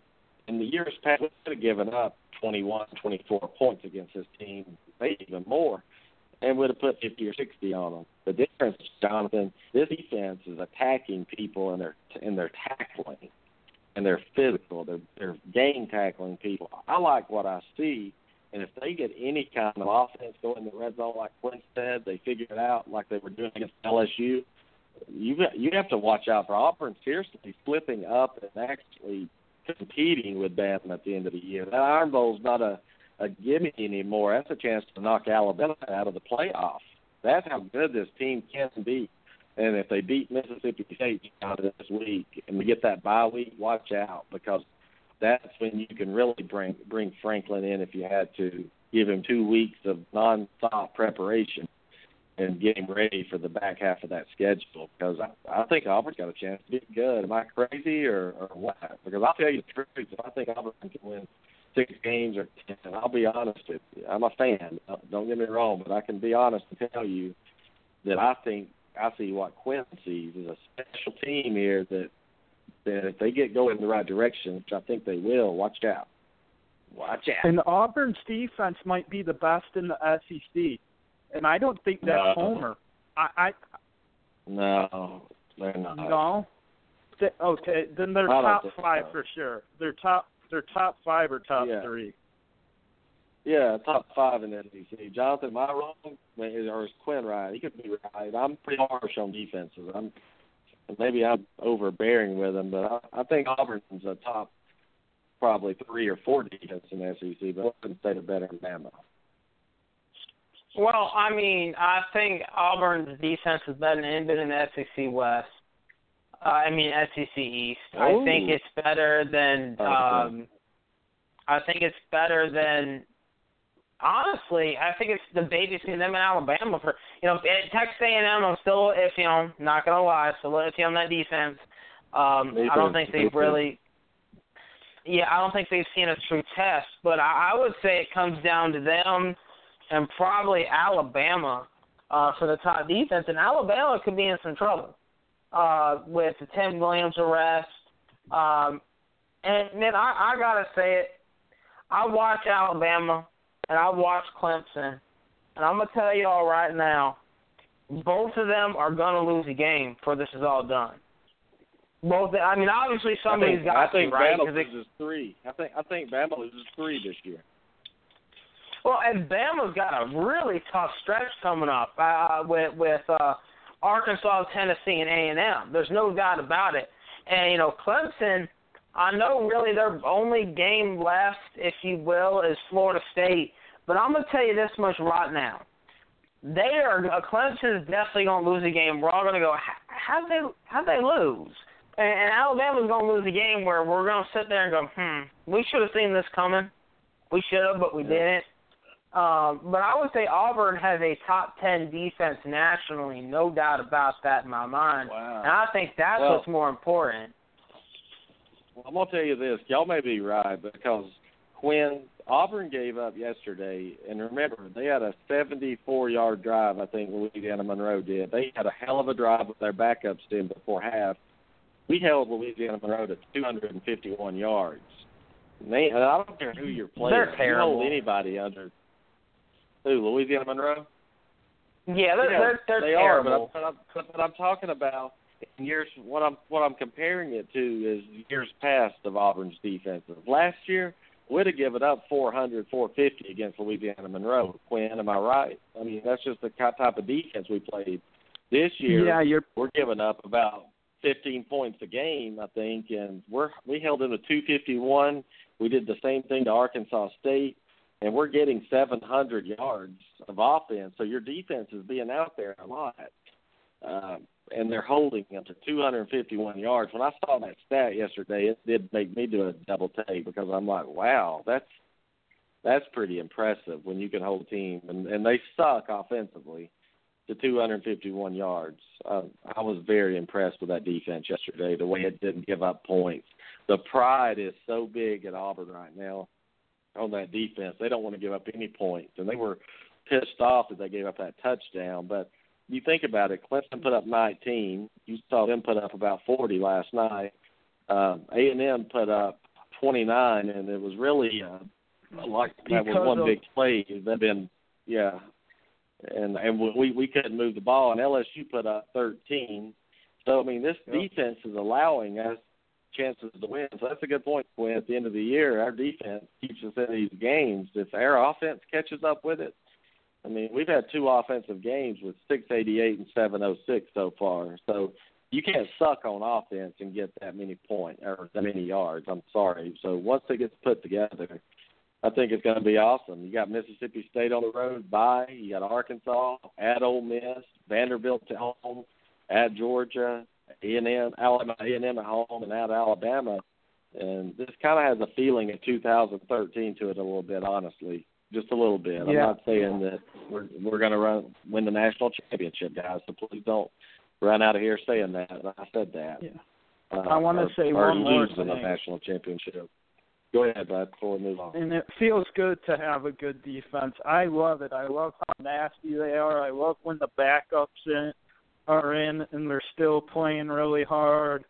I just love the whole defense and the energy they have. Yeah, and I'm going to tell you one thing I love real quick before we go is Kerryon Johnson. I don't think there's a player in the SEC as tough as this guy is. I mean, he's tough as nails, guys. Johnson, you've watched him play. I mean, this guy's small in stature, but he is a damn beast when it comes to laying the wood on people. I mean, he's impressive. I mean, you got to remember, we lost Javon Robinson right before the season started, so that was a shot. If we had Javon Robinson on this team now with those guys, it'd be pretty cool. But hey, Auburn, you beat Louisiana Monroe, you'll get my attention. And I think Auburn will be ranked, Jonathan, if they beat Mississippi State on the road this week and they're 4-2 heading into their bye week. Because 2 losses to A&M and Clemson, both of them should be undefeated after next week. So, I think you'd have to put Auburn in the polls with that kind of performance. No, yeah, I mean, definitely, I understand that completely. It's a team that I'm keeping my eye on for obvious reasons, and it's mainly because at this point, I don't have a good defense that I can actually enjoy, so it's kind of nice to watch a good defense. Yeah, and let's go to the NFL real quick. And have I told you I suck at picking these games? I'm so glad I didn't today. I'd probably go about 2-12 in the dang NFL. I suck so bad. I mean, these games, there's no way I can predict them anymore. I'm done with the NFL until it gets back to the rigged nature of what I like it to be. So I can predict them that way. But I cannot pick an NFL. Look, Indianapolis, I was wrong. Okay? Washington, I was right. Buffalo, I was right. There's 2-1. Jets, I was wrong. 2-2. Carolina, wrong. 2-3. Bears, I was wrong. 2-4. Houston, I was right. 3-4. Baltimore, I was wrong. 3-5. Tampa Bay, I was wrong. 3-6. San Francisco, I was wrong. 3-7. You see where I'm going with this? The Rams, I was wrong. 3-8. I suck in the NFL, guys. So until further notice, do not trust me when I pick the NFL. I just want to throw that out there. Do not trust the words that are coming out of my mouth when I'm speaking on the NFL right now. But if you want some college locks, I'm your man. Well, let's go to last night's game, guys. It was one for the ages. It did not disappoint. Louisville, Clemson, 42-36. And Quinn, I've already heard Jonathan on this, but after I watched this game, I was proud to see Clemson win, a good football team there. But Louisville is a team to be reckoned with. I don't think they lose a game the rest of the season. I think Louisville ends up in the playoffs. I think the ACC is the best conference in football right now, and they're going to send 2 teams to the playoff this year. That's a bold prediction, but yeah, I agree. Louisville, after the first half, I felt like Louisville was going to come back. I thought they didn't look like they did in previous games, and I thought they were going to come back. And yeah, they looked impressive. Lamar Jackson is a great player, and he's the best player in college football right now. I'd agree with that. I think for sure they'll be in the mix, and I think they'll win out too. That game at Houston, the last game of the season, will be tough, but I think they'll get by that. And then, it's just waiting and seeing about pretty much Washington. I think the Big 12 will eliminate themselves, and then I think it'll just come down to if Washington can go undefeated or not. I think if Washington loses the game, then they're eliminated. I honestly think that. So I want to ask you this, Quinn. At the end of the year, Washington is a one-loss team that won the Pac-12. Baylor's a one-loss team that won the Big 12. Louisville sitting here just beat Houston, and the way they beat Florida State and went out. Do you leave a champion out? Do you leave Baylor or Washington out and put Louisville in? I say yes. I say as a committee member I would, but what do you think, Quinn? Do you think the committee's got the stones to put in 2 teams from the same conference? Because I think if Louisville gets in that playoff, they will win. I don't care who's there. I don't think there's a team in the country could beat them on a neutral field right now. I'm sorry. Yeah. I don't. Yeah, I think it's how impressive they are the rest of the season.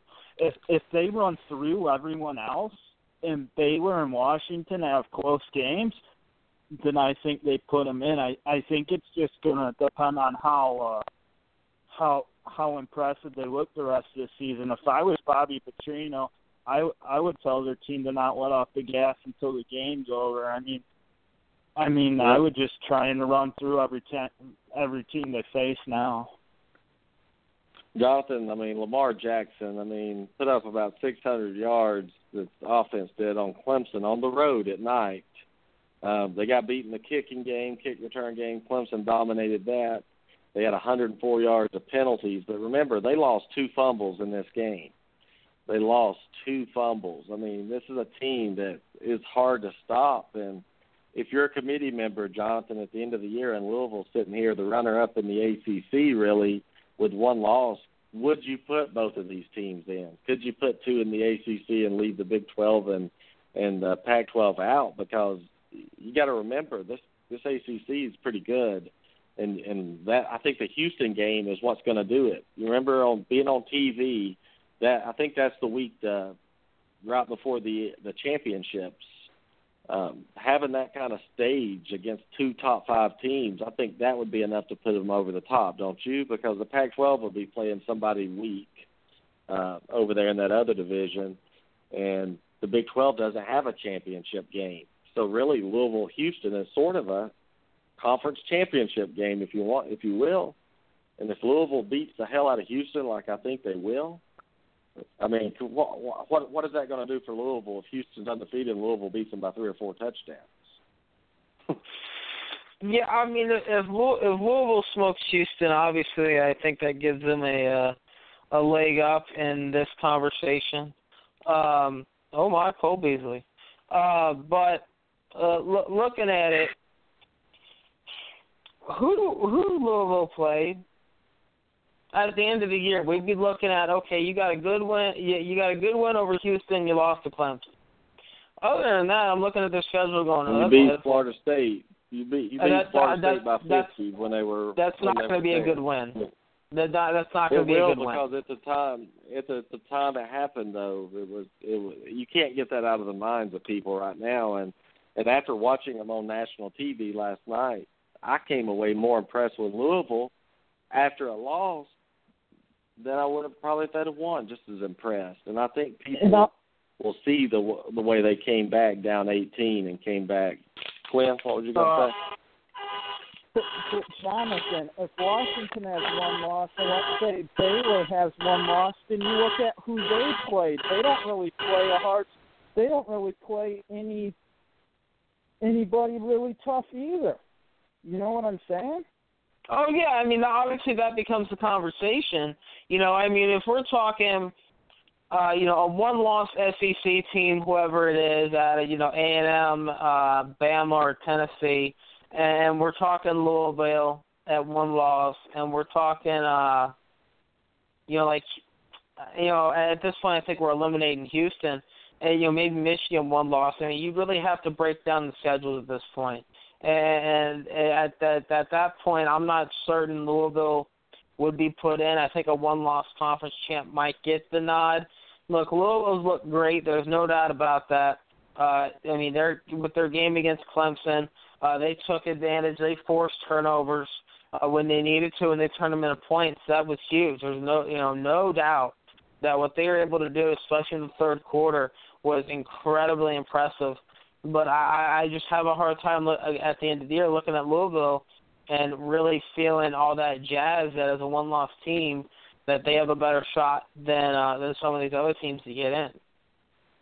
But don't they scare you watching them when they're playing? Like, I have so much confidence in that quarterback that I still put him at the top of the Heisman right now, the way he's played. And if he, like Quinn says, if Petrino says, okay, guys, put the foot on the gas, do not let up, I think that's going to – when you're seeing 70-13s and things like that and that Houston game's waiting, because Houston beat Oklahoma, remember, and that's the only game they'll play all year until they play Louisville. But you're right, the resume isn't as good for Louisville if they do win out.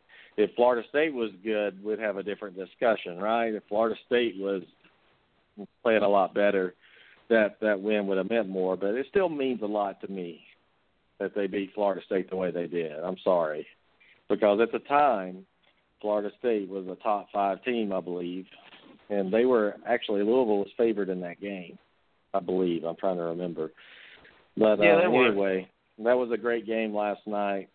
The ACC did not disappoint. What a game. I mean, wow. Imagine having all that money riding on it, all the swings I had, Jonathan, sitting there watching that back and forth with Clemson and Louisville. You think I was a little stressed at bedtime last night? Yeah, I mean, I thought it was amazing, especially when Clemson went up 28-10.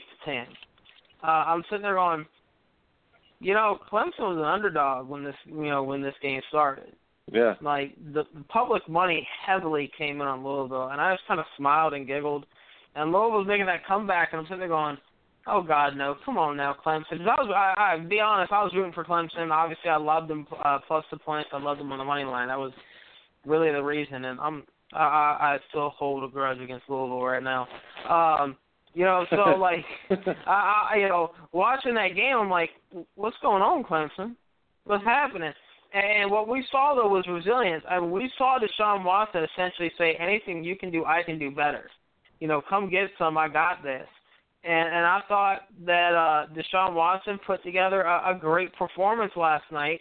And a lot of people are saying Lamar Jackson, you might as well give him the Heisman already. I'll tell you what, he's going to put up some good numbers. But if Deshaun Watson turns in a couple more performances like he did last night, it's going to be hard to keep his name off that trophy. Because let's not forget, Deshaun Watson is a great college quarterback right now. He is. And let me throw something in here about Vegas and picking these games. As Jonathan said, he liked Clemson. I think in the first 6 weeks of the season, and Jonathan, correct me if I say anything wrong that you disagree with, Quinn, you don't touch these games, so don't worry about it. Vegas misses point spreads. Vegas misses them. They do. They miss them a little bit. And if you go in and study these point spreads and you look at matchups, you can gain an advantage. But in about probably a week or two, about 8 weeks into the season, 7 to 8 weeks, Vegas has a choke lock on these point spreads by then, and it's going to be hard to beat them. And, Jonathan, my advice to people out there that looks at this, if Vegas has a line out there for the most part that looks crazy, go with Vegas. Don't try to beat Vegas once it gets to about week 7 or 8. Wouldn't you agree with that? Kind of go with them. Don't go against them. I mean, I've always said that there's 3 parts of a college football season. The first 5 weeks, you can take advantage of Vegas. You really can, because there are going to be things where they put a lot of stock into a team. They overreact. And then the next 5 is going to be, they're going to try and get their money back on you. And the last 5 is really to throw it up because of the rivalry games. So, I mean, my only recommendation, and one of the games that I came away with really liking before Saturday, and it hit, was UCF. And they were an underdog at East Carolina. And what I will tell people is, look for lines in obscure games, and I mean obscure games, that have moved 2+ points. UCF went from like a 6.5-point dog to a 3-point dog. And I looked at that and went, UCF. There's that much money coming in on them, and that small of a game, somebody knows something. And that's what you have to look for. And the bigger games, lines are going to move, lines aren't going to move. It just depends on what the betting public does. I mean, NFL-wise, Patriot lines are going to always be overinflated because everybody in Boston will bet the Patriots. There's no doubt about it. That's how loyal their fan base is. Same thing with Alabama in college football. But with some of these games, you look at it and you see the point swing, you have to go, if the public money is heavy on Louisville like it was, go the other way. Oh, late? Are you kidding me? Look at Louisville. I'm talking about, that line moved 4 points Saturday morning. Yeah, I'm talking Florida State. Like, if you see, and I see it all the time, you'll see a team favored 10, and all of a sudden it's down to 7 or something. Hey, you better jump on that 7, buy the half, and take the points because, I mean, it doesn't happen every time. But and again, like Jonathan said, these are games like he was talking about, UCF and everything. I took, like the other night, and I'll give you a perfect example. Remember the game I told you, Southern Cal and Arizona State? Southern Cal 1-3, Arizona State 4-0 or whatever. Here's Southern Cal, a 1-3 team, favored 10.5, 11 points. That jumped out at me, and most people bet. I looked, it was like 80% took Arizona State money line, or took the points, plus they were taking the money line. That was a perfect opportunity to cash in. You don't see them much, but like Colorado, when it jumps from 16.5 to 19.5, or to 20 actually, jump on it. I mean, it's like you got to go in the way of Vegas right here. And you see another one, North Carolina State, Wake Forest, went from 9 to 14. That's a 5-point swing. You got to look at stuff like that. It means a lot when you're taking games. And like, you got to look at the opening line as well. You know, the opening line compared to, if you see like Mississippi State came out a point favored over Auburn, and now it's moved two or 3 points. You know, Auburn's about to put one on them. And it's because there's some people with heavy money. They bet the first day the line's open, there's a sample. Only a certain few can bet on a game as soon as it opens up on Sunday for college. And then the morning before the game. Those are the types have you ever got on the game, Jonathan, and gave 6 points, and all of a sudden the game time is at 10? That's a good feeling to have when the line's at 10 and you got -6, and then you do that. I mean, it's just you just can't try to beat Vegas starting about right now. Right now on, they're starting to see these teams play. They've got inside information. You think you have inside information or something? You're crazy. But one thing that threw me on to the Indiana money line the other night, and I'm sorry to get off topic a little bit, but Michigan State opened up a 7.5-point favorite. That line dropped to 5 points.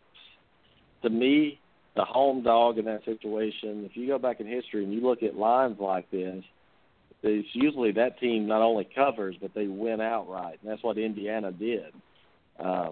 The Vegas, the perception, Michigan State's a good football team. That's what the perception is. People that had money and study football pushed that line down to 5, Jonathan. That's why the big movement and the points right there.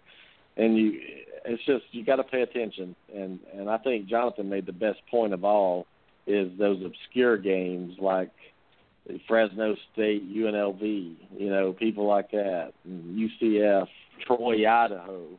I saw a big movement in that game, Jonathan, from 11.5 to 15, jumped all over Troy. They won by 21.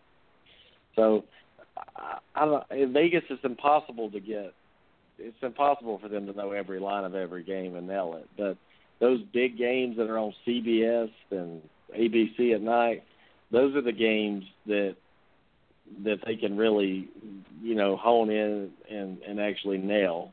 But those other games, I don't think they pay attention a lot to them as much, and that's where a buddy of mine taught me a long time ago. He made a living doing this by betting games that you wouldn't even know they wasn't even on TV. Hell, they wasn't even on the radio.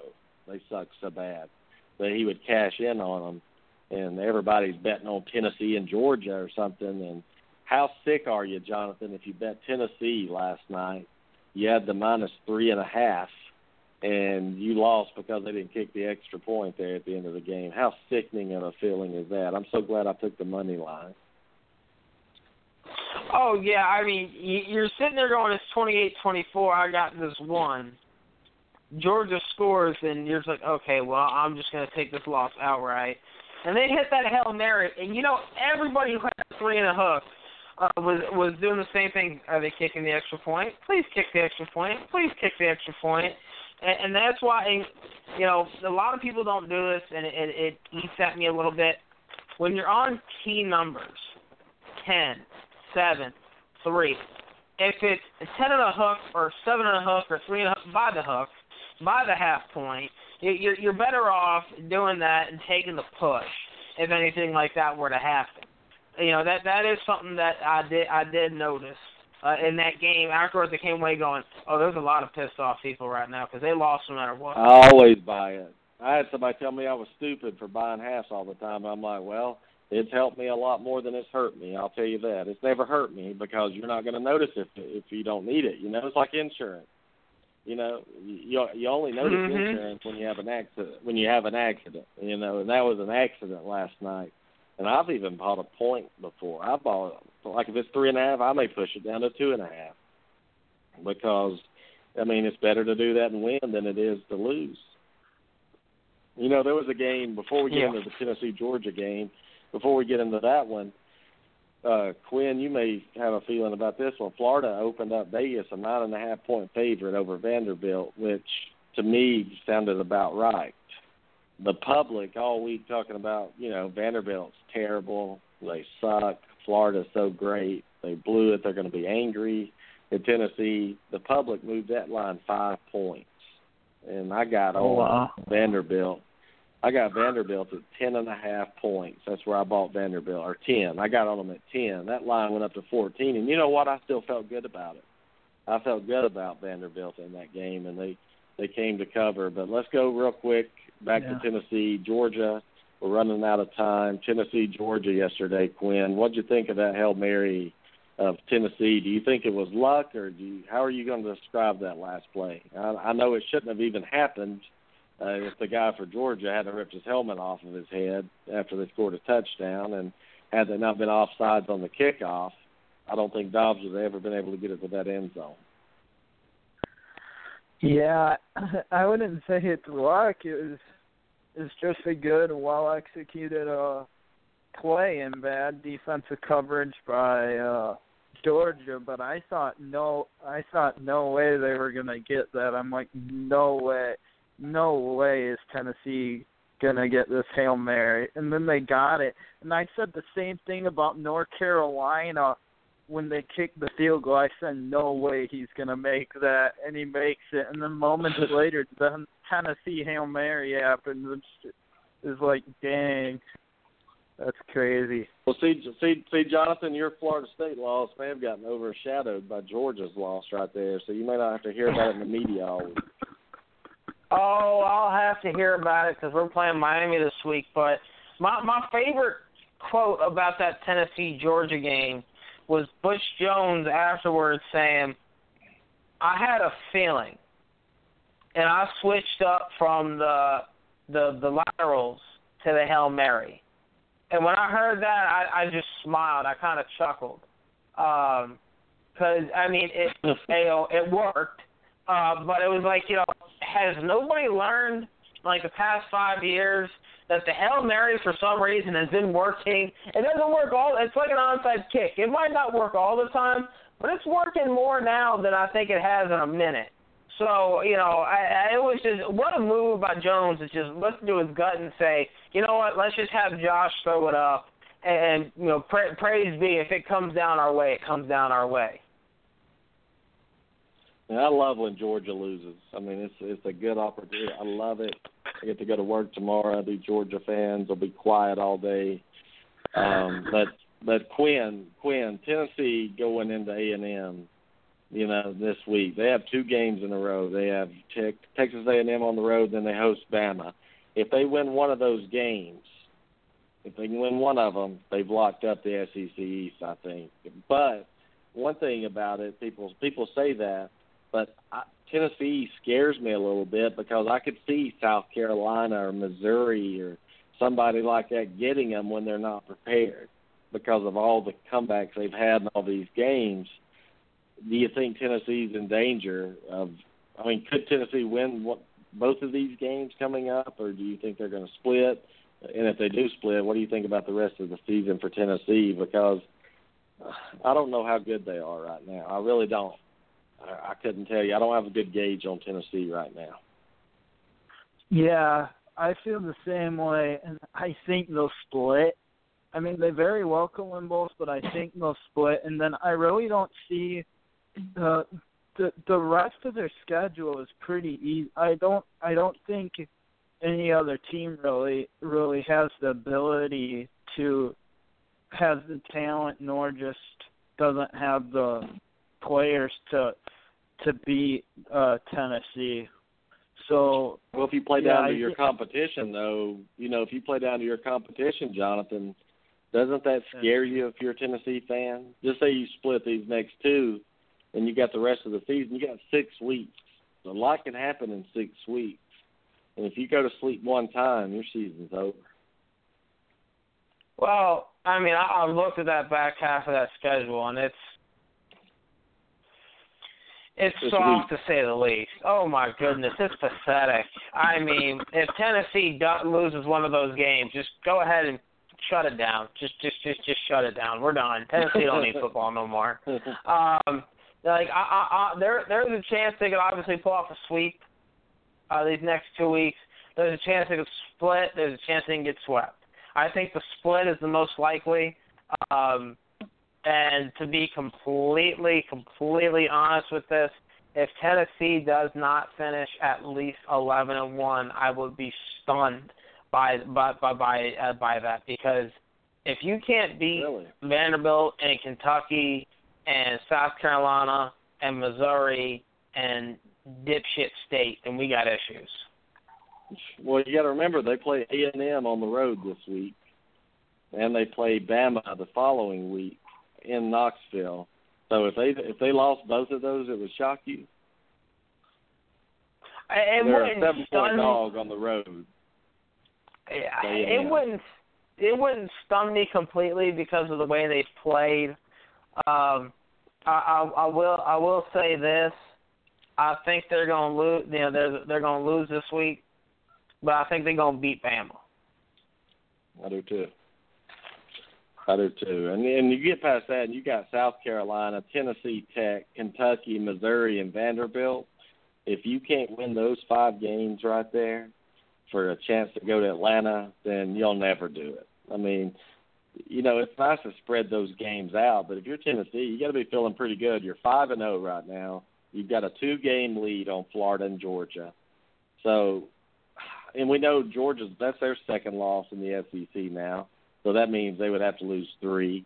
Florida's lost 1, but we know Florida's going to lose again, right? I mean, I don't think Florida's going to run Saturday. the table. Yeah, who do they play this Saturday? LSU? LSU looks mighty fine right about now.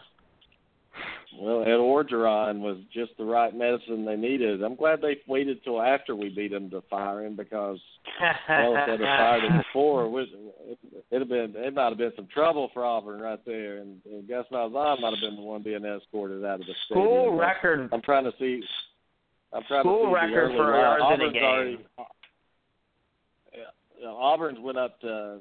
It got up to, it's a 2.5-point favorite now. Since we've been on the phone, Auburn opened up a 1-point underdog. Now the line has moved 3.5 points since we've been on the phone. I haven't even taken a leak yet, and it's already moved. LSU opened up a 1-point favorite, Quinn, over Florida in the Swamp, and it's moved to a 2.5-point favorite LSU. This is not a night game in the Swamp, I believe.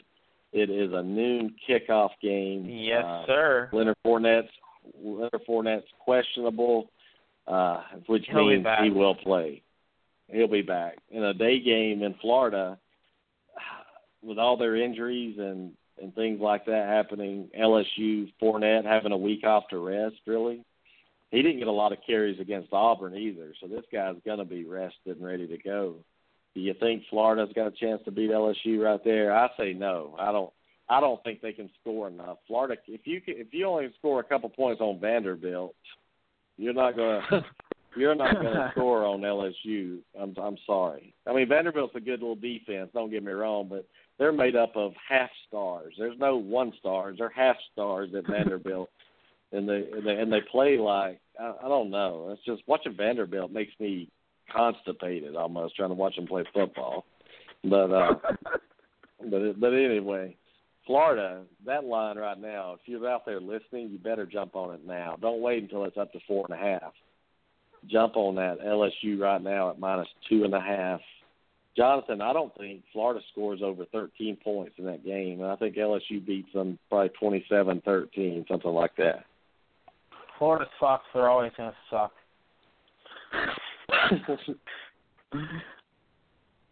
Well, let's go over some early lines real quick. And there's a line I saw. North Carolina opened up over Virginia Tech as a 6.5, and it's moved down to 2.5. We'll take Virginia Tech. Something's going on. The fix is in. Here's one for you, Jonathan. Miami opened up a 1.5-point favorite. Now they're a 3-point favorite over Florida State. Who would you take in that game? Miami. Oklahoma opened up a 7-point favorite over Texas. It's up to 10. Oklahoma is going to beat Texas's eyeballs out after last year, I think. But Oklahoma is not a very good team. You saw what happened yesterday. They got up on TCU and almost lost it. If it wasn't for that stupid replay officials botching that call up, hell, Oklahoma could have lost that game. Ohio State's a 31-point favorite over Indiana. After Indiana beat Michigan State, that shows you what Vegas thinks of Indiana. Yeah, exactly. See, you kind of gotta look at stuff like that. Clemson's favored 16.5 over Boston College. Take Boston College. I always like those 16.5-point teams. But Texas and Charlie Strong right now. You know, we talked about Texas is back and all this. We were wondering how good Texas was after they beat Notre Dame. We didn't realize that Notre Dame was going to struggle like they did and fire their defensive coordinator a couple of weeks ago. But do you remember when Charlie Strong was hired, I was the first one to come out and say, what a terrible hire of a coach. Guy has no business coaching Texas. He wouldn't last but a few years because he just sucks. You look at him on the sidelines, he looks like he just sucks. You know, have you ever seen somebody that just looks clueless? He looks like he's on the sidelines he's thinking, what am I going to have for dinner tonight? What the hell am I going to eat tonight? It's fourth down. Hell with a timeout. We're not going to call a timeout. Let's just let the penalty happen. I mean, he's a moron of a coach. And be honest, Quinn, they got lucky to beat you. But Notre Dame's going to be back because they have one of the best coaches in the country. Texas, on the other hand, if I'm Texas, I'm calling Herman and saying, look, we'll pay you $8 million a year to come here. We're going to fire Charlie Strong tonight. Will you accept? Yes or no?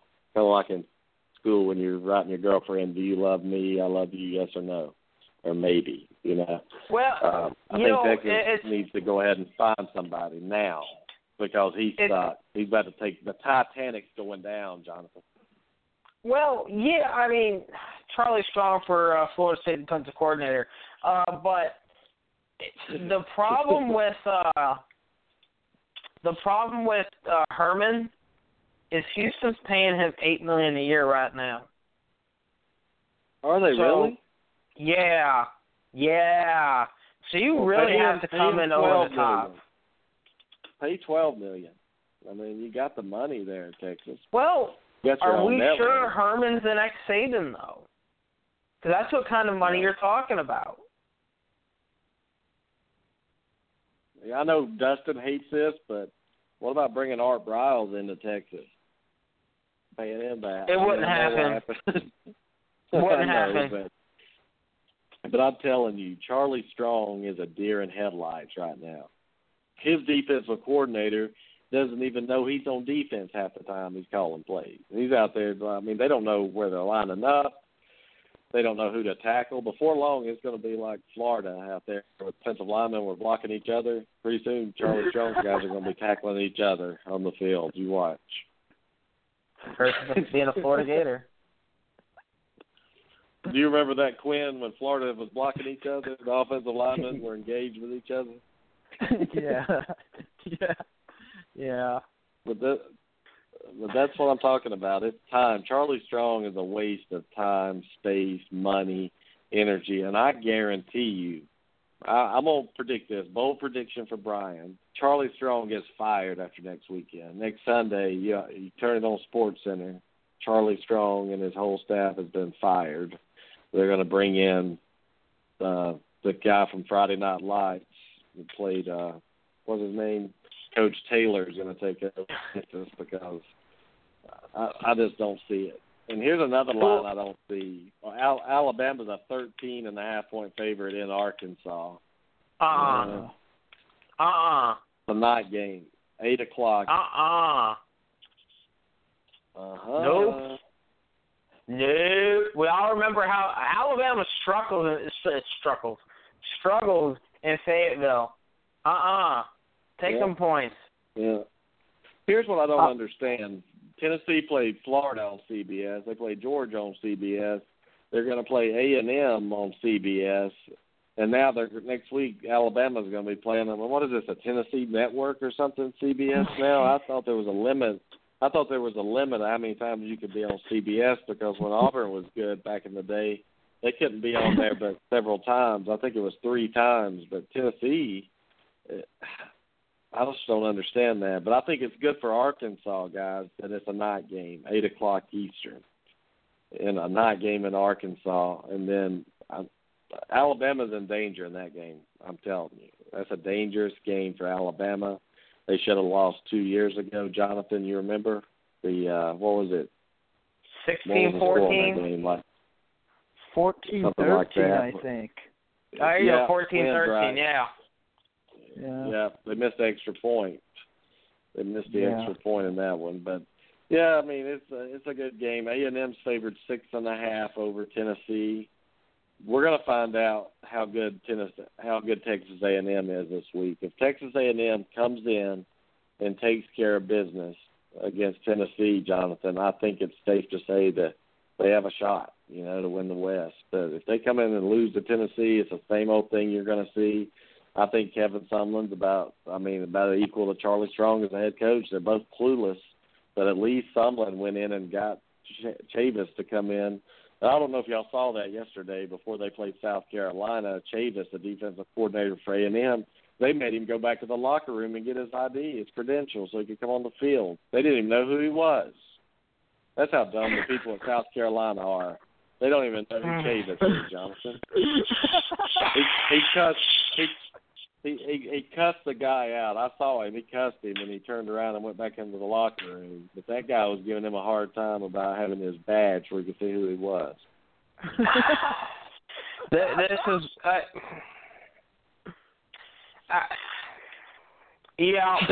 sounds like South Carolina. I mean, how disrespectful is that? I mean, like, really. Texas A&M played around with them yesterday, thank God, because that point spread stayed right where I hoped it would. They just played around with them to cover. And so next week should be pretty fun. Jonathan, any game you're looking forward to next week? We're going to be previewing them this Wednesday. Who you looking at, and who do you like so far, your early games, looking at them? Well, I mean, my big game obviously is this week, and I would love it if my team showed up and put together at least a three-quarter. I don't know, just put together the same effort you did against North Carolina offensively, and y'all should win that game. That's all I'm asking.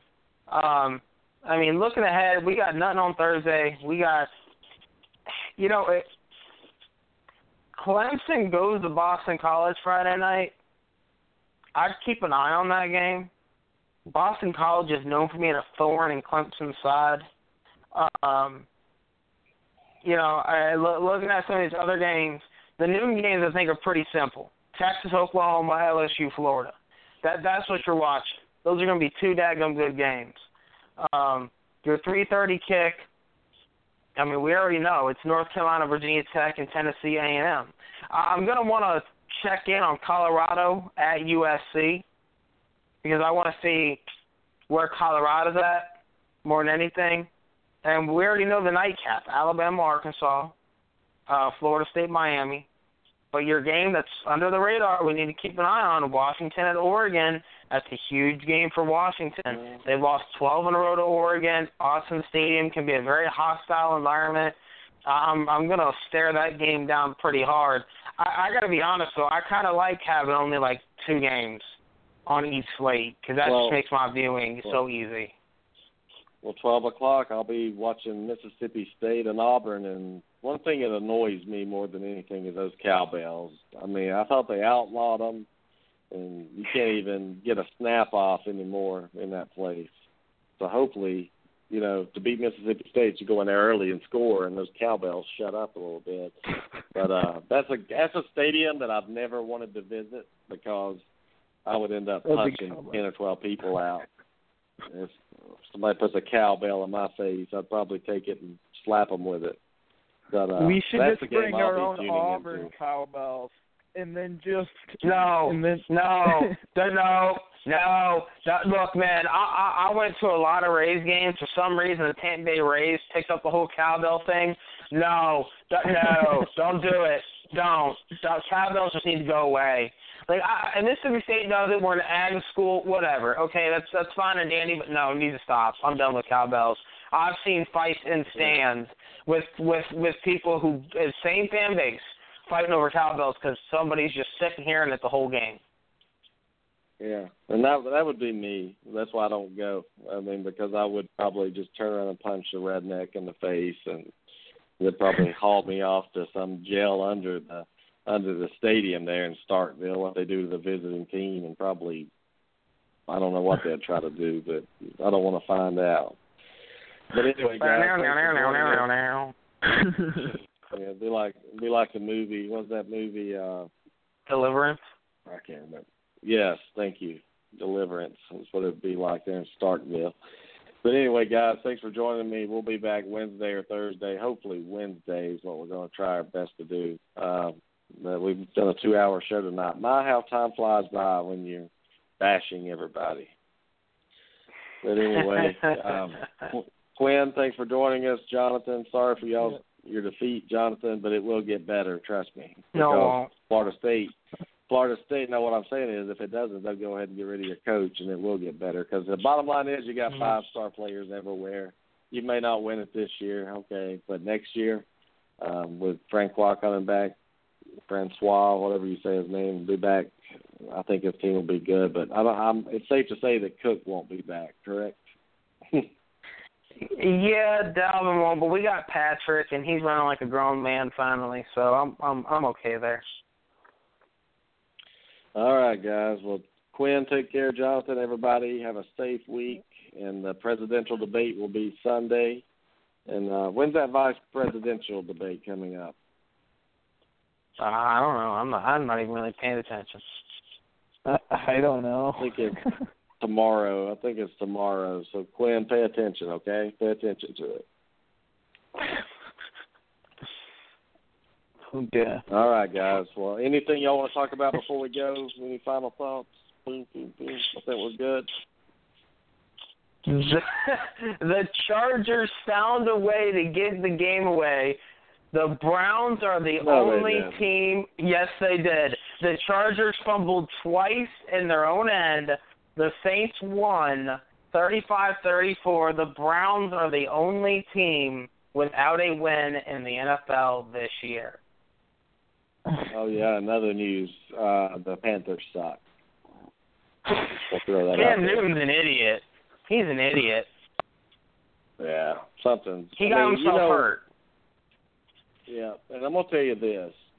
Losing Norman was the biggest loss, and I didn't see it coming. I didn't think it would impact it, but losing Norman off that, having a lockdown, shutdown corner made that Carolina defense go. Let those linebackers play aggressive.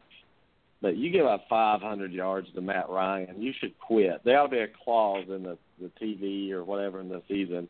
If you give up 500 yards to the Falcons passing, you have to resign from the NFL for that year. And that's what should have happened. They should have stopped the game right there, taken all their money. You don't get paid. You don't get anything for the year. Give me your money back. Any paycheck you've got, you're done. We're going to come back next year and see what we can do. But it's an embarrassment right now what's going on in Carolina right now. So luckily they're in the NFC South, and we know the Falcons' tendencies to choke, and they will. So the Saints are 1-3, the Panthers are 1-3, and the Bucks are 1-3, and the Falcons are 3-1. So it's safe to say that the Falcons are about to lose 3 or 4 in a row. Trust me on that, guys. But we'll see which team the other 3 I just talked about can come back and take first place. I don't know. Anyway, guys, take care. Yeah, so's the Panthers, second place. We love it. Maybe we'll talk some baseball. When do the playoffs start? Playoffs start Tuesday. Right? Today was the last day. Everybody who needed to win won today, so we're gonna have the Blue Jays and the Orioles Tuesday night for the wild card, American League wild card, and Wednesday night you're going to get a pitching matchup that you're going to love. You're not going to want to miss. Madison Bumgarner against Noah Syndergaard. Winner of that series goes and plays the Cubs. Winner of the American League Series goes and plays Texas. So did the Yankees make the playoffs? No, and luckily they didn't win 86 games, so I nailed it on the under 86 wins for the year. Well, all right, guys. Well, we'll talk some baseball Wednesday night as well. Everybody take care. Have a good week. God bless. We'll see you soon. All right, guys.